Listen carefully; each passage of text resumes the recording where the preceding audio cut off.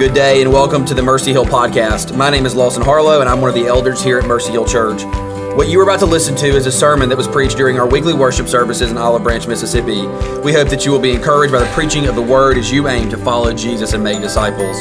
For more information about Mercy Hill Church, you can visit mercyhillob.org, or you can find us on Facebook at facebook.com/mercyhillchurchob. Thanks for listening.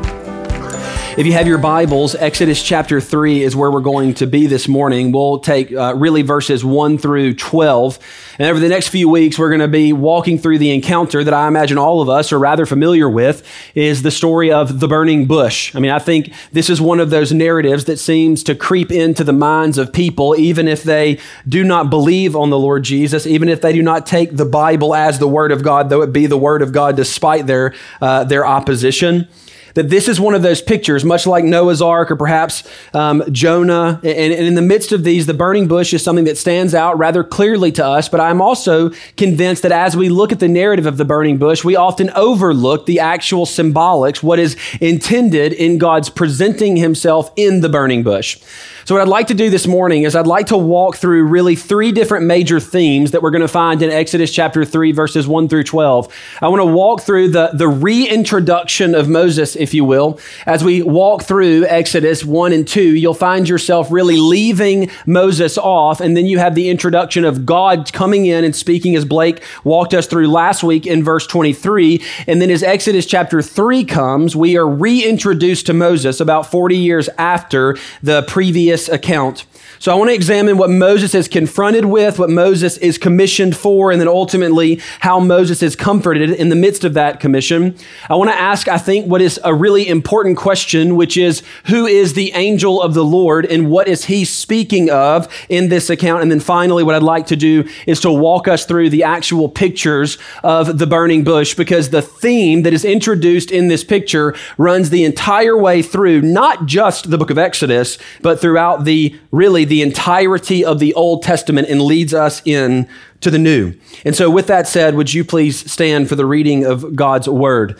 This is Exodus chapter 3, starting in verse 1, and we'll make our way through verse 12. I would remind you, brothers and sisters, that what you have before you is the only infallible rule of faith and practice for the Christian life. Indeed, it is truth with no mixture of error. Exodus chapter 3, starting in verse 1 says this: Now Moses was keeping the flock of his father-in-law Jethro, the priest of Midian. And he led his flock to the west side of the wilderness and came to Horeb, the mountain of God. And the angel of the Lord appeared to him in a flame of fire out of the midst of the bush. He looked, and behold, the bush was burning, yet it was not consumed. And Moses said, I will turn aside to see this great sight, why the bush is not burned. When the Lord saw that he turned aside to see, God called to him out of the bush, Moses, Moses. And he said, Here I am. Then he said, Do not come near, take your sandals off your feet, for the place of which you are standing is holy ground. And he said, I am the God of your father, the God of Abraham, the God of Isaac, and the God of Jacob. And Moses hid his face, for he was afraid to look at God. Then the Lord said, I have surely seen the affliction of my people who are in Egypt, and have heard their cry because of their taskmasters. I know their suffering, and I have come down to deliver them out of the hand of the Egyptians, and to bring them up out of the land to a good and broad land, a land flowing with milk and honey, to the place of the Canaanites, the Hittites, the Amorites, the Perizzites, the Hivites, and the Jebusites. And now behold, the cry of the people of Israel has come to me, and I have also seen the oppression with which the Egyptians oppress them. Come, I will send you to Pharaoh, that you may bring out my people, the children of Israel, out of Egypt. But Moses said to God, Who am I that I should go to Pharaoh and bring the children of Israel out of Egypt? He said, But I will be with you, and this shall be a sign for you that I have sent you. When you have brought the people out of Egypt, you shall serve God on this mountain. Let's pray together. Father, it is an incredible thing that Moses was able to stand before you.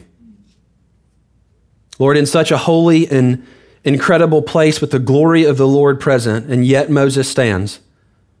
And Father, it is an incredible thing that we, even in this moment of prayer, are able to draw near to the throne of grace and not be obliterated.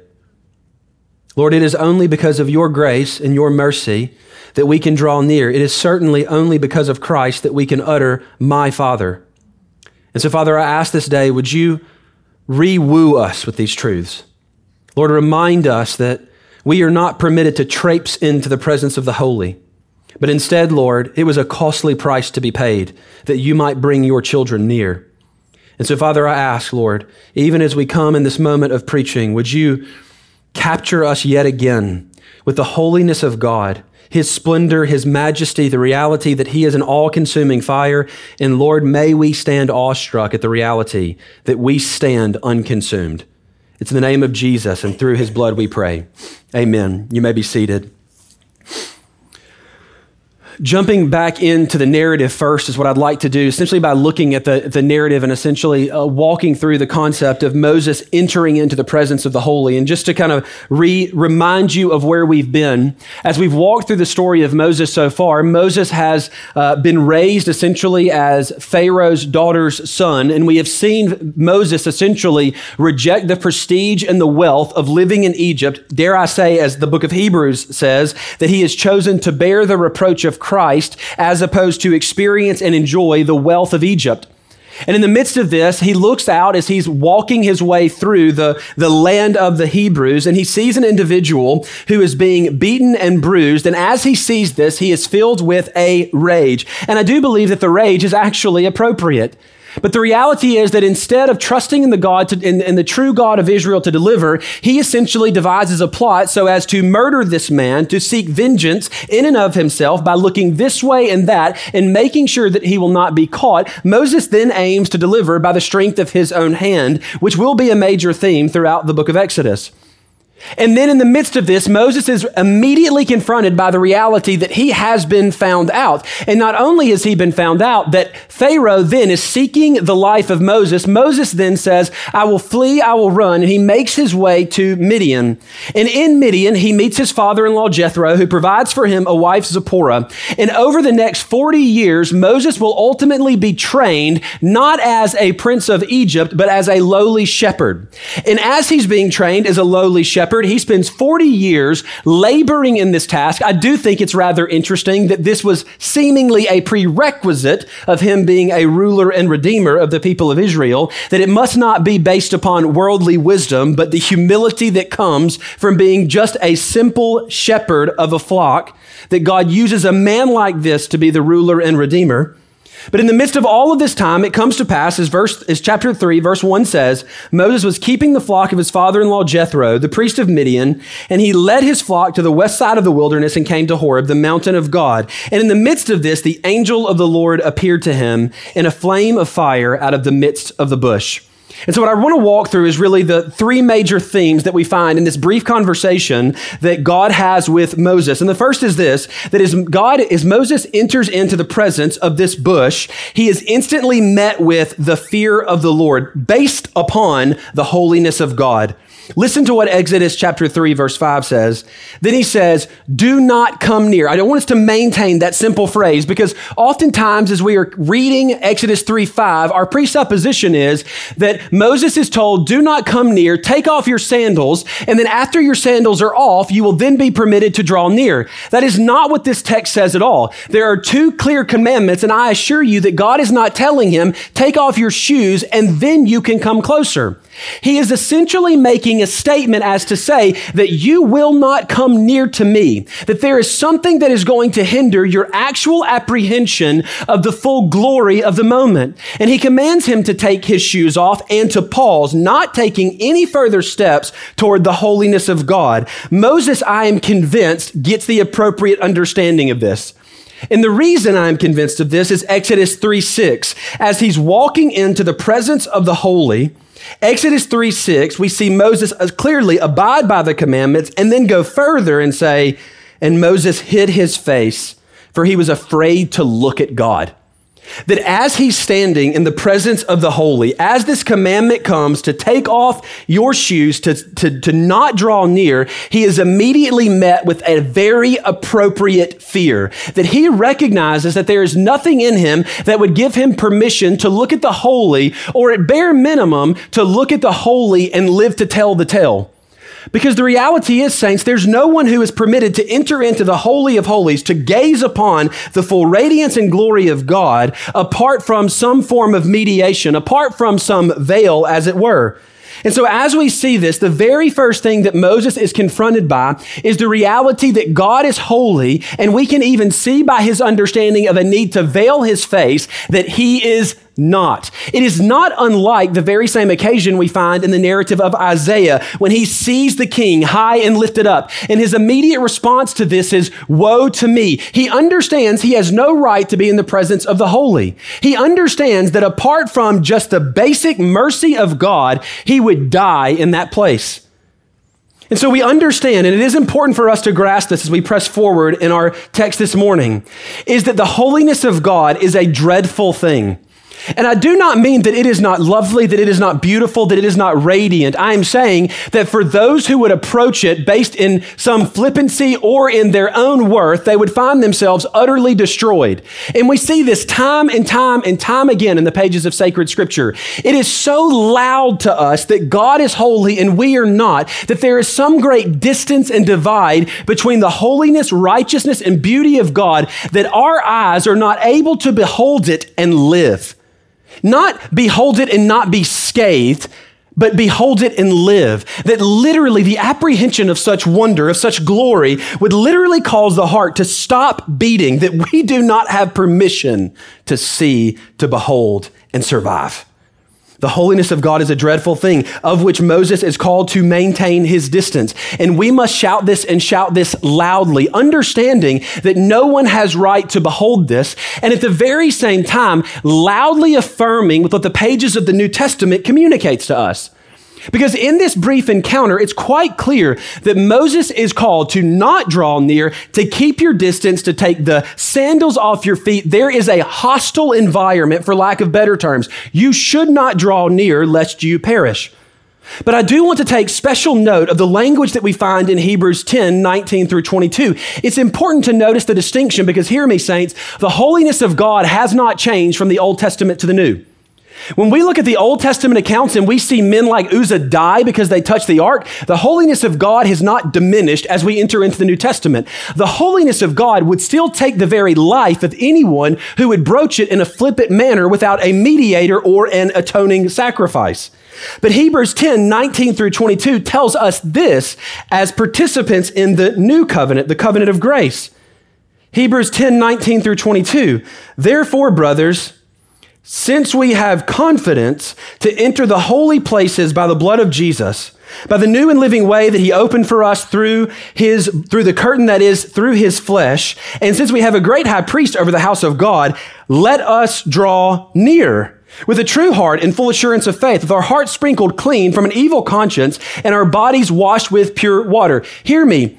The holiness of God is just as dreadful in the New Testament as it is in the Old. It is rather unique and clearly lays out to us the beauty and sufficiency of the sacrifice of Christ, that as we draw near to the holy, there is not a command that says, keep your distance. There is a command that says, come and come with confidence. This is not a demeaning of the holiness of God. It is laying out to us the perfection of Christ's substitutionary work, that the work of Christ, the covering that he offers us in his blood, makes us fitted, as it were, to enter into the presence of the holy, not with fear and trembling, but with hearts filled with assurance and with confidence. We enter in through the new and living way that is Christ's flesh. And as we do so, we do not enter with Moses with a hidden or veiled face, but instead we come saying, we will behold the glory of the Lord, and we will behold it unabashed. 2 Corinthians 3:18 says this, and we all, speaking of the Christian, the one who has believed on the Lord Jesus Christ, and we all with unveiled face. Moses' response to seeing and beholding the holiness of God was to veil his face, was to immediately perhaps take the cloak, the hem of his cloak, bring it up over his face and not look at the Lord lest he perish. The reaction to the new covenant Christian is not to veil the face, but to look deeply at the glory of God and be transformed from one degree of glory to another. It is such a clear and precise statement that we find. It is true, saints, and this should be our application from this text, that entering into the presence of the holy is a fearful and dreadful thing. But the beauty is the work of Christ being so sufficient, so perfect, so efficient that when we enter in, we do not enter in even as Moses entered into the presence of the bush. When we enter in with hearts full of assurance and with confidence, because the reality is that the blood of Christ has made us holy.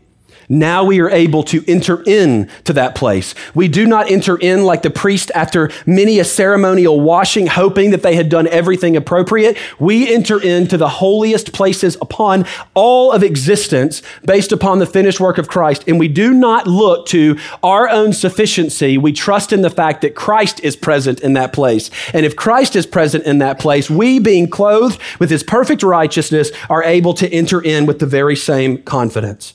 And so the first thing that Moses is confronted by is the holiness of God and the fearful reality of that holiness. The second thing that Moses is confronted by in this conversation is the reality that God is still expressing faithfulness to Abraham, to Isaac, and to Jacob, and demonstrating his faithfulness to his covenant. Notice what Exodus 3:6 says. I am the God of your father. By the way, that's making reference to Moses' father, again demonstrating that his parents were faithful and loved the Lord. I am the God of your father, the God of Abraham, the God of Isaac, and the God of Jacob.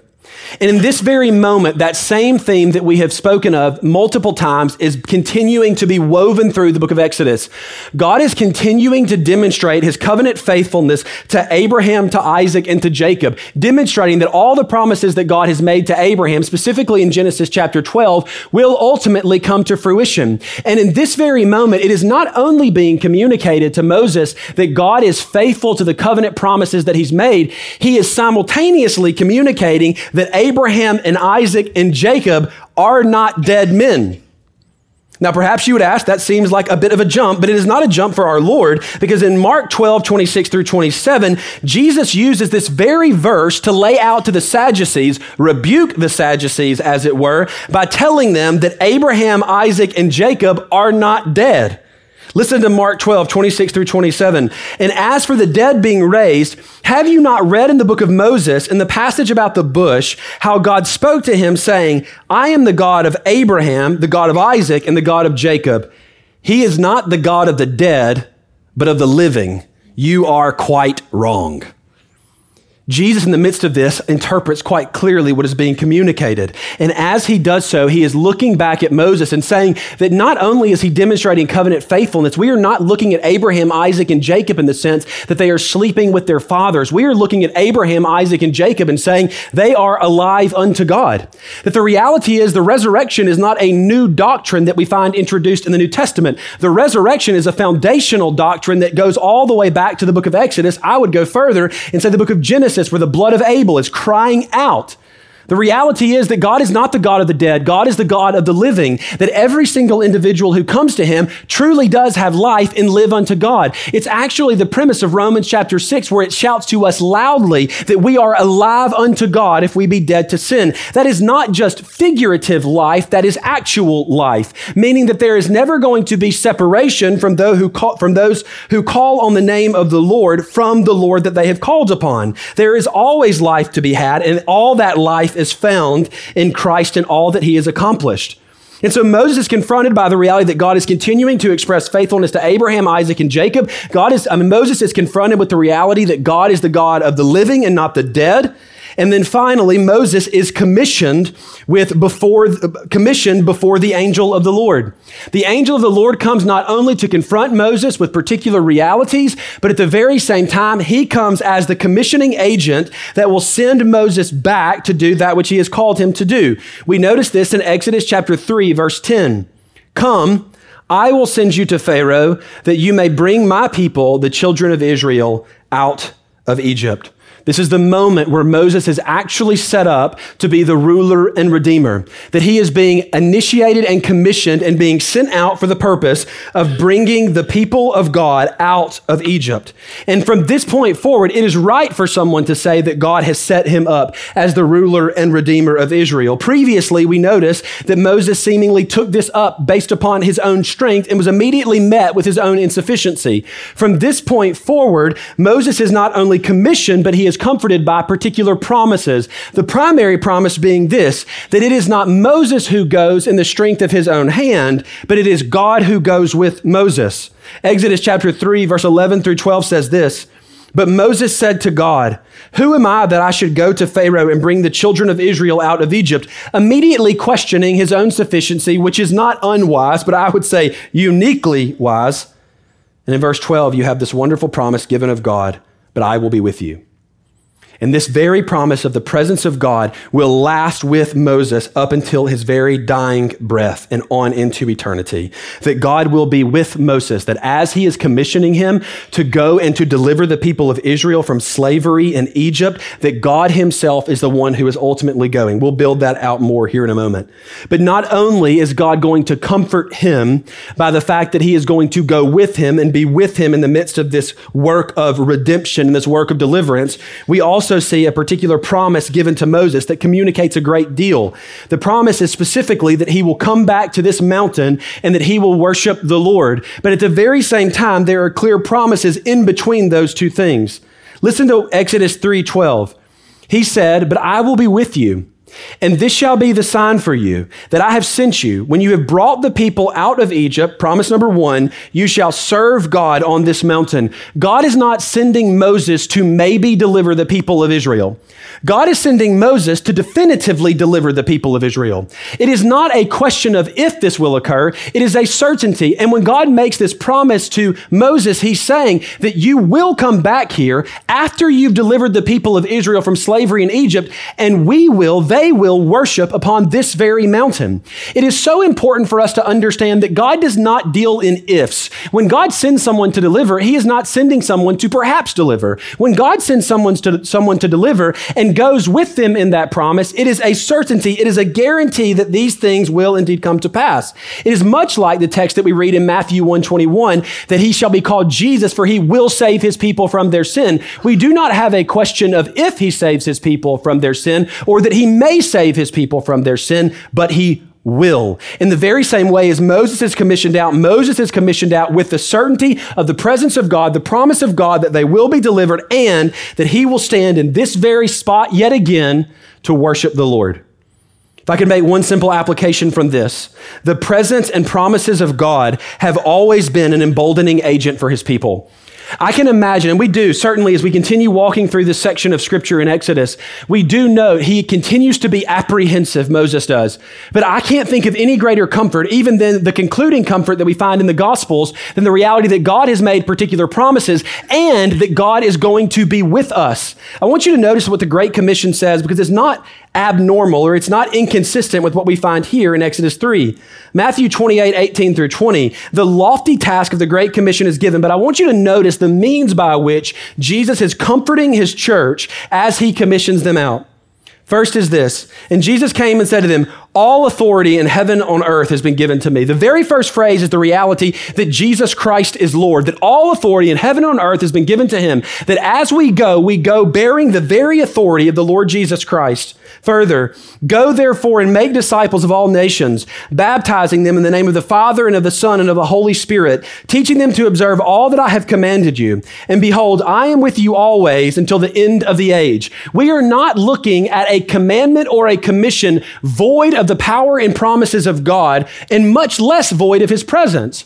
That when God commissions, he does not commission for the sake of abandonment. He commissions, and as he commissions, he empowers that very mission with his presence and his promises. And this is meant to be the great comfort of God's people as they go forth, aiming to fulfill the commission laid out. In our case, we find that quite clearly in the Great Commission of making disciples of all nations, baptizing them in the name of the Father and the Son and the Holy Spirit. In Moses' case, the comfort offered to him is that he will truly, by the grace of God and the might of Christ, he will deliver the people of Israel from slavery in Egypt, and he will stand yet again on this mountain and worship the living God. These are meant to be the promises and the comfort of Moses as we launch into the rest of his narrative. It's important for us to notice the themes that are set up here. The holiness of God is laid out. The reality that he is an all-consuming fire. The reality that he is a covenant God. And lastly, the reality that he will ultimately be the deliverer. Now, that leads us into a rather important question as we enter into really the second point. Who is promising and commanding and commissioning in the midst of this narrative? Because we read this, and you'll notice, I think all of us would say with absolute confidence, that it's God who's giving him these promises. I mean, quite clearly, you notice the language throughout the whole section, it says, when the Lord saw that he turned aside to see, God called to him from the bush and he said, here I am. Then he said, do not come near, take the sandals off your feet, for the place you are standing in holy ground. And he said, I am the God of your father, the God of Abraham, the God of Isaac, the God of Jacob. It's quite clear to us that it's God who is speaking here. But I do want you to notice a very clear point that Moses sees fit to lay out for us. Listen to what it says in Exodus 3:2. And the angel of the Lord appeared to him in a flame of fire out of the midst of the bush. The angel of the Lord is a rather unique theme that really does run all the way from Genesis, and we find our final reference to it in the book of Zechariah. But nonetheless, as we notice, the clear language here is that the angel of the Lord is the one who is present, and the angel of the Lord has appeared to him in a burning bush. And we'll deal with the burning bush last. But I want you to notice a few things that are attributed to the angel of the Lord. It's really important that we grasp this. First, the angel of the Lord in Exodus 3:4, the verse immediately preceding his appearance in verse 3:3, is that he is called the Lord. And I want you to notice very clearly that we are not making reference to a simple phrase of superiority. What's actually being referenced is the divine name that in this particular text will be given in a few verses later. If you look at verse 4, you'll notice that the way that we note that in our translations of the scripture is we use the capital L-O-R-D. That is to say that it's not just a statement of one who is superior, it is a statement that this is the divine being. And in verse 4, that simple phrase, when the Lord saw that he turned aside to see, from where did the Lord see? He saw from the presence of the burning bush. The angel of the Lord had appeared, and the angel of the Lord is then given the name, the divine name. Secondly, we see that the angel of the Lord consecrates, that is, he makes holy the entire area around him. Hear me. Mount Horeb is not holy because it is a particular piece of land that is holy. In this narrative, the reason that Mount Horeb has any holiness about it is because the angel of the Lord has appeared. It is not the dirt that is holy, it is the presence of God that is holy. And as the presence of God shows up in this place, then and only then is this mountain made a holy place and then dubbed the name the mountain of the Lord. But this angel of the Lord is so holy, so perfect, so radiant that his very presence consecrates everything around him, makes it holy ground. The reason that we find Exodus 3:5 is because the angel of the Lord has appeared. It says this, then he said, do not come near, take your sandals off your feet, for the place of which you are standing is holy ground. So we see that this angel of the Lord is called by the divine name. Secondly, we see that he consecrates, that is, he makes holy the entire area around him to where Moses is not even permitted to draw near. Thirdly, we see that the angel of the Lord calls himself the God of Abraham, the God of Isaac, and the God of Jacob. This is a bold claim. I want you to notice the bold claim that's being laid out here. The angel of the Lord is appearing, and time again, the way that Moses is articulating this is when the angel of the Lord speaks, it's God who's speaking. It's the Lord, the I am, that is speaking and making claims and commissioning and comforting. And then finally, it is the angel of the Lord that reveals the divine name. Exodus 3:14 says this, God said to Moses, again, God from the burning bush says this, I am who I am. This is the giving of the name of God. That through the stories of Abraham, Isaac, and Jacob, although you will see references to the divine name throughout the book of Genesis, you must remember that it is Moses who is penning the book of Genesis. The first time the divine name is given, it is given from this burning bush. The first time it's uttered from the angel of the Lord. And as the angel of the Lord comes, he is not only ascribed the divine name, he consecrates the ground around him, that he calls himself the God of Abraham, Isaac, and Jacob. And it is the angel of the Lord, that is God speaking from the angel of the Lord, that he pronounces the divine name. Now here's the question. What mere angel can be called by the divine name, consecrate the very ground beneath them, and claim to be the God of the patriarchs? What mere angel? Have you read Hebrews 1? Hebrews 1 is so incredibly clear to us that there is not a single angel that has been called the Son of God in the way that Christ has. That the angel of the Lord are messengers, they're servants, and all of these things be true, but none of them have right to be called the divine name. None of them make the very ground on which they stand holy. None of them can claim to be the God of Abraham, Isaac, and Jacob. There is only one that can make this claim, and it is the angel of the Lord, that is Christ the Lord. It is the second person of the Godhead who appears and condescends in the burning bush. Gill says this, not a created angel, but the angel of God's presence and covenant, the eternal word, the Son of God. Pink goes on to say, the angel of the Lord was none other than the Lord Jesus in theophanic manifestation, meaning that as Moses is looking at the burning bush, he is clear and he is so precise in his language, not to just let us believe that it's God in some simplest form, but instead that it is the second person of the Godhead who is coming to speak to him. He makes reference to say it is the angel of the Lord, and then he ascribes to him all that he is worth, which means divinity. He grants him the divine name. He grants him holiness, and he says all of this flows from the angel of the Lord. And so why would Moses even identify the angel of the Lord? Because Moses is drawing attention to the uniqueness of the person to which he spoke. He recognizes that this is the Son of God. He recognizes that this is the second person of the Godhead, the eternal Son. It is very much like when King David says, the Lord says to my Lord, sit at my right hand until I make your enemies your footstool. David recognized that there is a Lord above him that is speaking to the Father. In the very same way, Moses recognizes that the angel of the Lord is coming, who is God, but is also the second person of the Godhead specifically. And so we see him come, we see him drawing attention to the uniqueness of his person. And then secondly, we must understand that this purpose is to set up the reality that it is Christ who leads the people out of Egypt. Jude 5 is not just a simple reference given for illustration. Instead, it provides us great clarity on what took place at the Exodus. Jude 5 says, now I want to remind you, although you once fully knew it, that Jesus, who saved a people out of the land of Egypt, afterwards destroyed those who did not believe. Saints, the reality is deliverance began when the angel of the Lord appeared.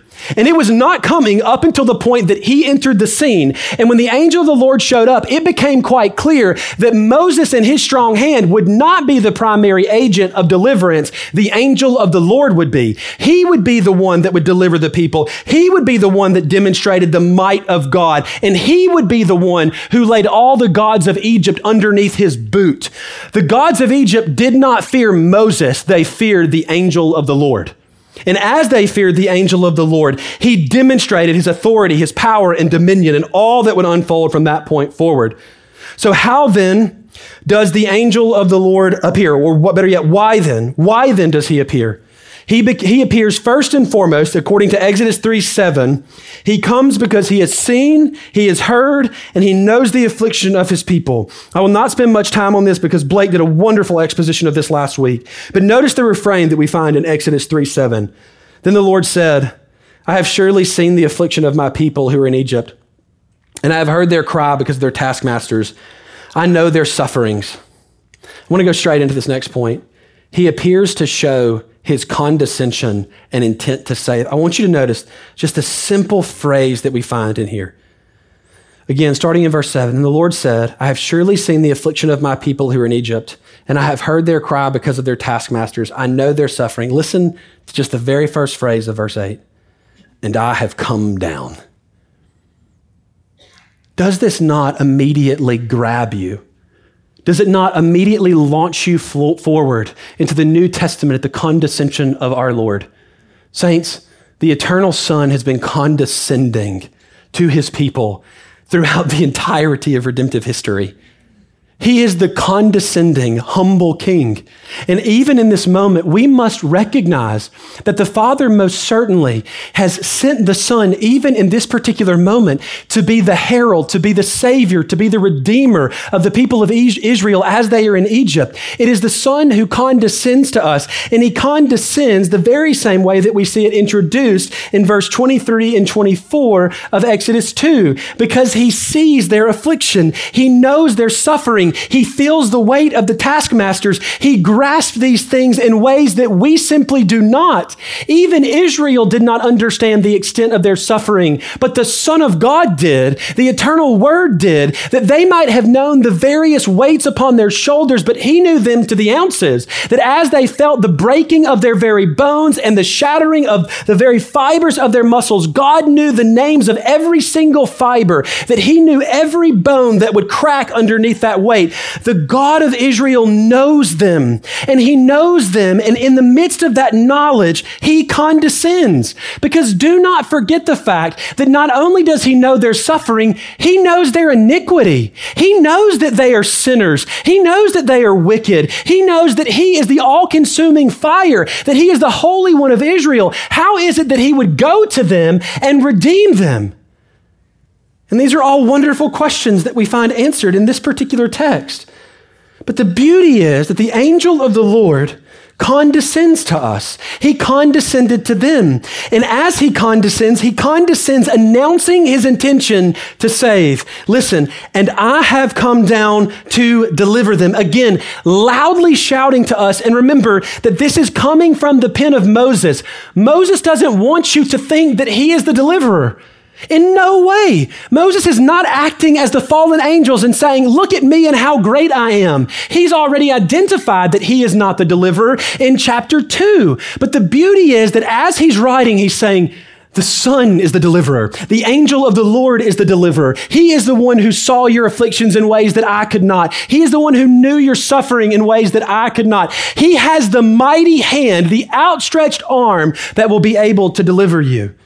And so he makes it clear that in his coming, in his revealing himself as the angel of the Lord, he condescends, and he condescends with the intention to save. But he also condescends to be the very voice that commissions Moses to be a tool in his hand. Exodus 3:10, we must recognize that this comes to Moses most certainly, but we must also recognize that it comes to Moses from the angel of the Lord. He says to him, come, I will send you to Pharaoh that you may bring my people, the children of Israel, out of Egypt. So he comes to display his condescension. He comes to display his divinity, but further, he comes to commission Moses. So what must we glean from this? What must we latch onto first? I'm out of breath. First, we must note the compassion of God. In the same verse, in the same section, in the same conversation, we go from Moses told to stand back and take off your shoes. Don't draw near. And not 2 lines later, we see the compassion of our God to condescend. You notice the distinction, don't you, there? That in the midst of this, he's saying, you can't come near me. You can't come near me. If you come near me, you'll die. And not only do we see this introduced at Moses, we see it run throughout the entirety of the Old Testament, that if you draw near to God in an unfitting manner, you will be crushed, you will be destroyed, you will be set ablaze in glory and heat that you know not. And yet at the very same time, this God who we can't draw near to condescends to deliver a people who are not worthy to draw near to him. This is born of strict, hear me, it's not born of worth. It's born of the compassion of our God, that he truly is the infinitely compassionate God who would condescend and relieve us from our suffering and our anguish. Moses, and in this, it's just clearly laying out to us the beauty of his compassion. It was a grand condescension for him to make this known to Moses. It was a grand condescension for him to deliver the people out of Egypt. But hear me, saints, how much more so do we see the compassion of our God when he takes on human flesh? And as he takes on human flesh, he does not condescend simply in language to speak to Moses in a way that he might understand or to permit Moses to stand before him. He comes to bear our own flesh.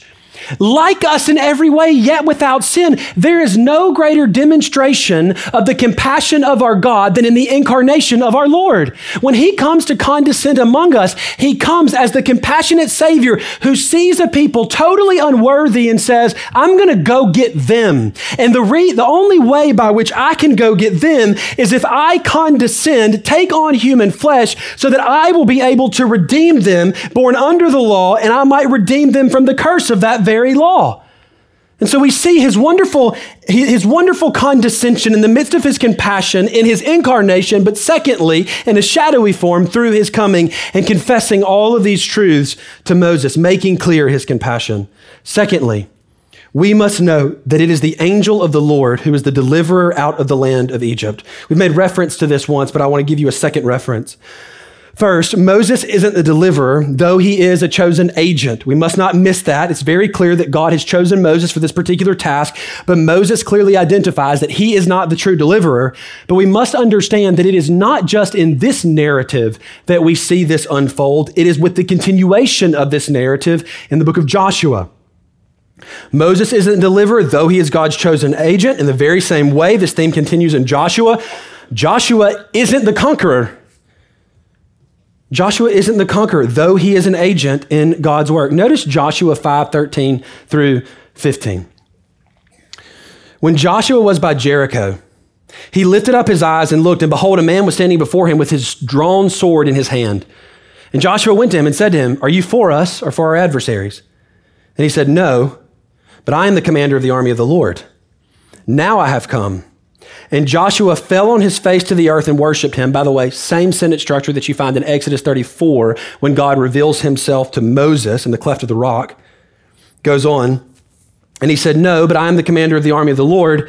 Now I have come." And Joshua fell on his face to the earth and worshiped and said to him, "What does my Lord say to his servant?" And I want you to notice that if this was a mere angel, that angel would have lost his mind the moment that Joshua fell on his face before him, because he knows the consequence of receiving worship, because he knows that he is not worthy of worship. Any true angel knows that they are never to be praised. But this angel, this commander of the Lord's army, gladly receives the worship. Going on, "What does my Lord say to his servant?" After the commander of the Lord's army said to Joshua, "Take off your sandals from your feet, for the place where you are standing is holy." And Joshua did so. You see, there's two major points that we find: an entrance to deliverance and an entrance to conquest. Until the angel of the Lord condescends, there will be no deliverance from Egypt. Until the commander of the Lord's army comes, not a square foot of Canaan will be conquered. The angel of the Lord is the deliverer and the conqueror. The only means by which the covenant, the promises given to Abraham will come to fruition is if the angel of the Lord delivers them by his might. Now, lastly, we must note a rather interesting absence. If you turn to the pages of the New Testament, there is not one citation of the angel of the Lord. It runs from Genesis all the way to Zechariah. It is a major theme that is literally just scattered throughout the pages of the Old Testament, often dealing with great acts of redemption. But as you turn to the pages of the New Testament, there's not a single reference to the angel of the Lord. And the reason I would mind you that there is not a single reference to the angel of the Lord is because he is called by another name in the New Testament. The angel of the Lord is none other, as we have already identified, the second person of the Godhead. In the New Covenant, we know him by the name Jesus. And as we know him by the name Jesus, the angel of the Lord is continuing to do the very things that he has done since the creation of the world: redeem, reconcile, conquer, to preserve, to give grace, to bring people near to God. As we're paying attention in the pages of both the Old and the New Testament, the Old Covenant shouts to us, there is an angel of the Lord who is mighty to save. And the New Testament shouts to us, his name is Jesus. And as we lay hold of this promised Messiah, we see him deliver, him redeem, him conquer, and all on behalf of his covenant people. We come to the pages of the New Testament and it shouts loudly to us by the absence of the phrase, the angel of the Lord. It leads us to ask, where is he? What is he doing? And all throughout the pages of the New Testament is laying out his account, his glorious exodus that he is bringing to fruition in himself. In the New Covenant, the angel of the Lord does not send mediators and servants. He is the mediator and the servant. Finally, let's answer one final question. Why a burning bush? I mean, sincerely, perhaps you're like me and you've read through this narrative 30 times and immediately you are grasped, and appropriately so, you are grasped by the reality that God has given his divine name. I am who I am. And this steals the show, as it were, and absolutely it should. But we must simultaneously understand that God did not arbitrarily pick a burning bush. Some commentators say a bush would be the only thing present. Saints, ex nihilo. If he wanted it there, it's going to be there. He didn't pick a rock. He didn't pick any of these things. There has to be some significance. There has to be some purpose. So I just want to lay out essentially a formula for you and hopefully answer the question. Because the thread that I believe is introduced in the story of the burning bush, the actual image of the burning bush, runs throughout Exodus and really finds its conclusion not in the Old Testament, but the New.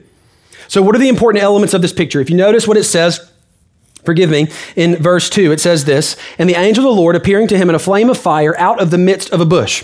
I want to give you the three elements that I think are so vitally important to our understanding of this.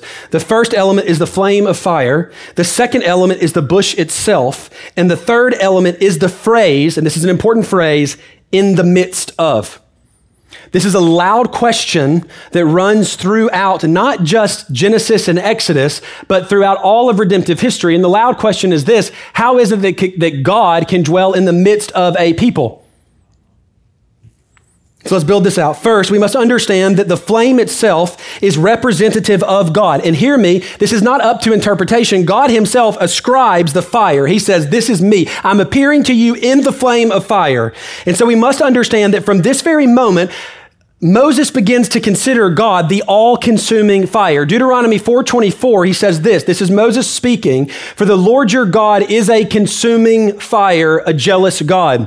Perhaps it is that you recognize the phrase all-consuming fire by Hebrews 12:28 that would continue to build this theme out for us. Therefore, let us be grateful for receiving a kingdom that cannot be shaken, and thus let us offer to God acceptable worship with reverence and awe, because our God is a consuming fire. And you will find other words describing the type of fire God is. For instance, devouring, all-consuming. This is the nature of our God, that he is holy. And essentially this flame is an expression of his holiness and his glory. And how is it that anyone can stand in the presence of this glory, this all-consuming just God, and live? And then we must note that God has chosen here a desert thorn bush.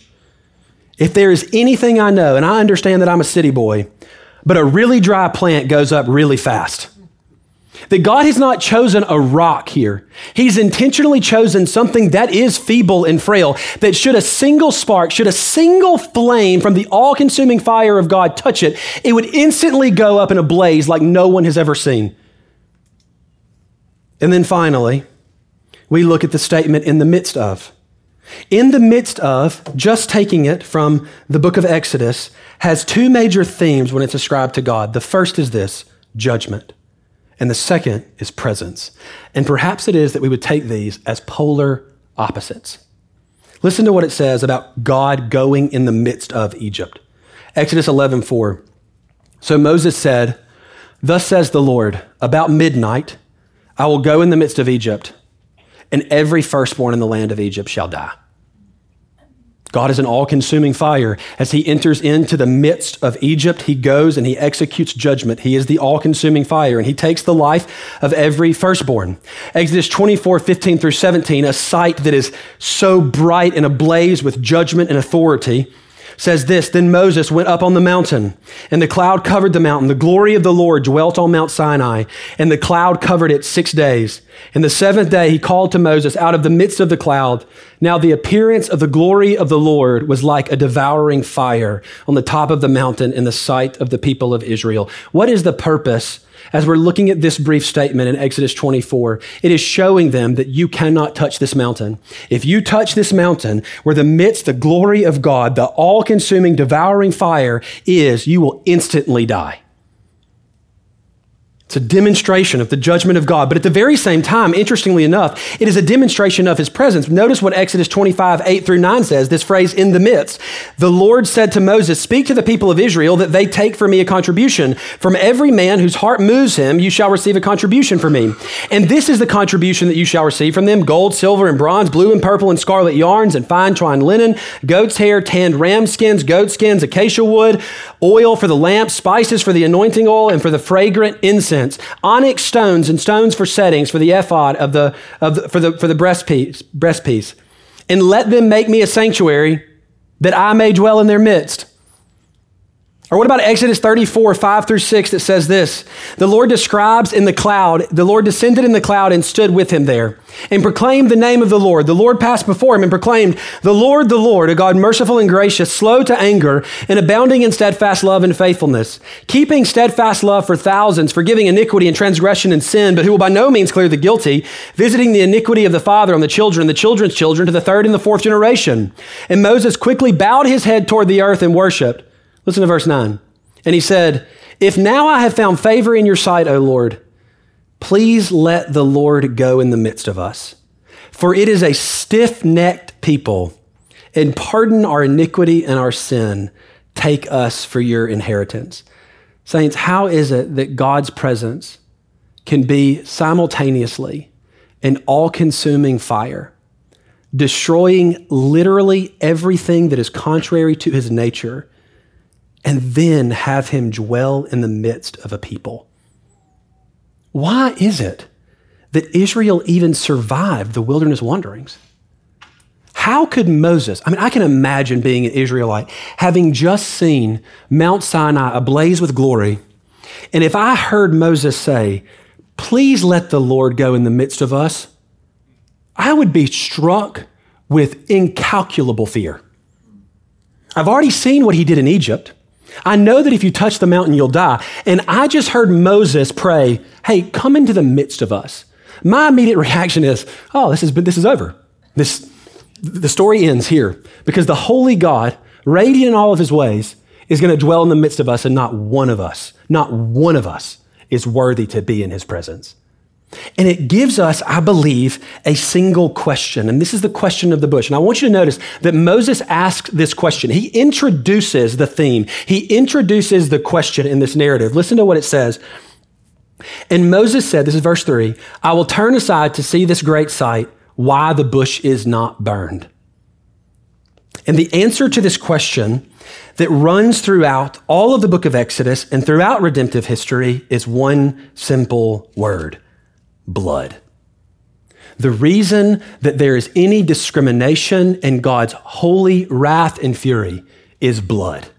I want you to notice this, Exodus 12:13. How does one survive the presence of God in Passover? Exodus 12:13 is quite loud. The blood shall be a sign for you on the houses where you are, and when I see the blood, I will pass over you, and no plague will befall you to destroy you when I strike the land of Egypt. Why is it that the presence of God in the midst of Egypt did not kill the Israelite? Because there was blood on their doorpost. Because it said loudly that there has been something to atone for this firstborn son. The reason he lives is because there is blood on the doorpost. Or let's go further. How does one survive the presence of God at Sinai? How is it that Moses can say, dwell in the midst of your people? It's because that they live underneath the blood of the covenant. Exodus 24:7 through 8. Before Moses says, come dwell with them, forgive their iniquity, this is what's spoken of. Then he took the book of the covenant and read it in the hearing of the people. And they said, all that the Lord has spoken we will do, and we will be obedient. And Moses took the blood and threw it on the people and said, behold, the blood of the covenant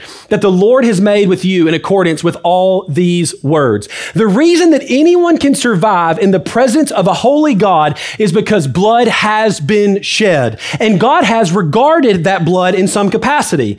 It's very clear that we see inside of this blood of the covenant a clear and loud shadow that makes clear to us that there must be blood shed. So simple question, how can God continue to dwell in the midst of a wicked people? Well, inside of the narrative of the Old Testament, we see a shadowy system that shed blood and did so with great frequency. Hebrews 10:1 through 4. For since the law has but a shadow of the good things to come instead of the true form of these realities, it can never, by the same sacrifices that are continually offered every year, make perfect those who draw near. Otherwise, would they not have ceased to be offered, since the worshipers, having once been cleansed, would no longer have any consciousness of sins? But in these sacrifices, there is a reminder of sins every year. Which pay close attention to verse 4. For it is impossible for the blood of goats and bulls to take away sin. And you would think that that would take an axe instantly to my whole argument.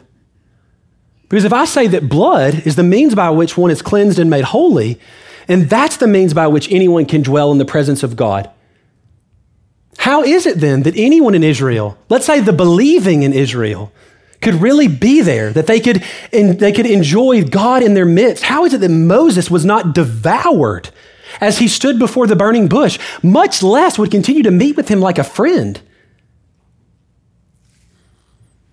Because if the blood of goats and bulls cannot take away sin, then how is it that anyone can be in his presence? I want to lay out two simple things. First, the reason that any Old Testament saint was able to enjoy the presence of God was first because of God's patience. Turn in your Bibles to Romans 3 real quickly. Romans chapter 3, verse 25 says this: "This was to show God's righteousness, because in his divine forbearance, he had passed over former sins." Meaning that the people of Israel, let's just say Abraham, Isaac, Jacob, Joseph, Moses, Joshua, Caleb, the list goes on. The reason that these men were able to enjoy the presence of God was because God was being patient, and he was passing over former sins. That means that he was storing up wrath. But he would not store up wrath forever, for he is an all-consuming fire. How then is it that God would execute justice, not denying his nature of being an all-consuming fire, and at the very same time allow people to dwell in his midst? Romans 3, 23 through 25 makes it clear. "For all have sinned and fall short of the glory of God, and are justified by his grace as a gift through the redemption that is in Christ Jesus, whom God put forward as a propitiation by his blood to be received by faith."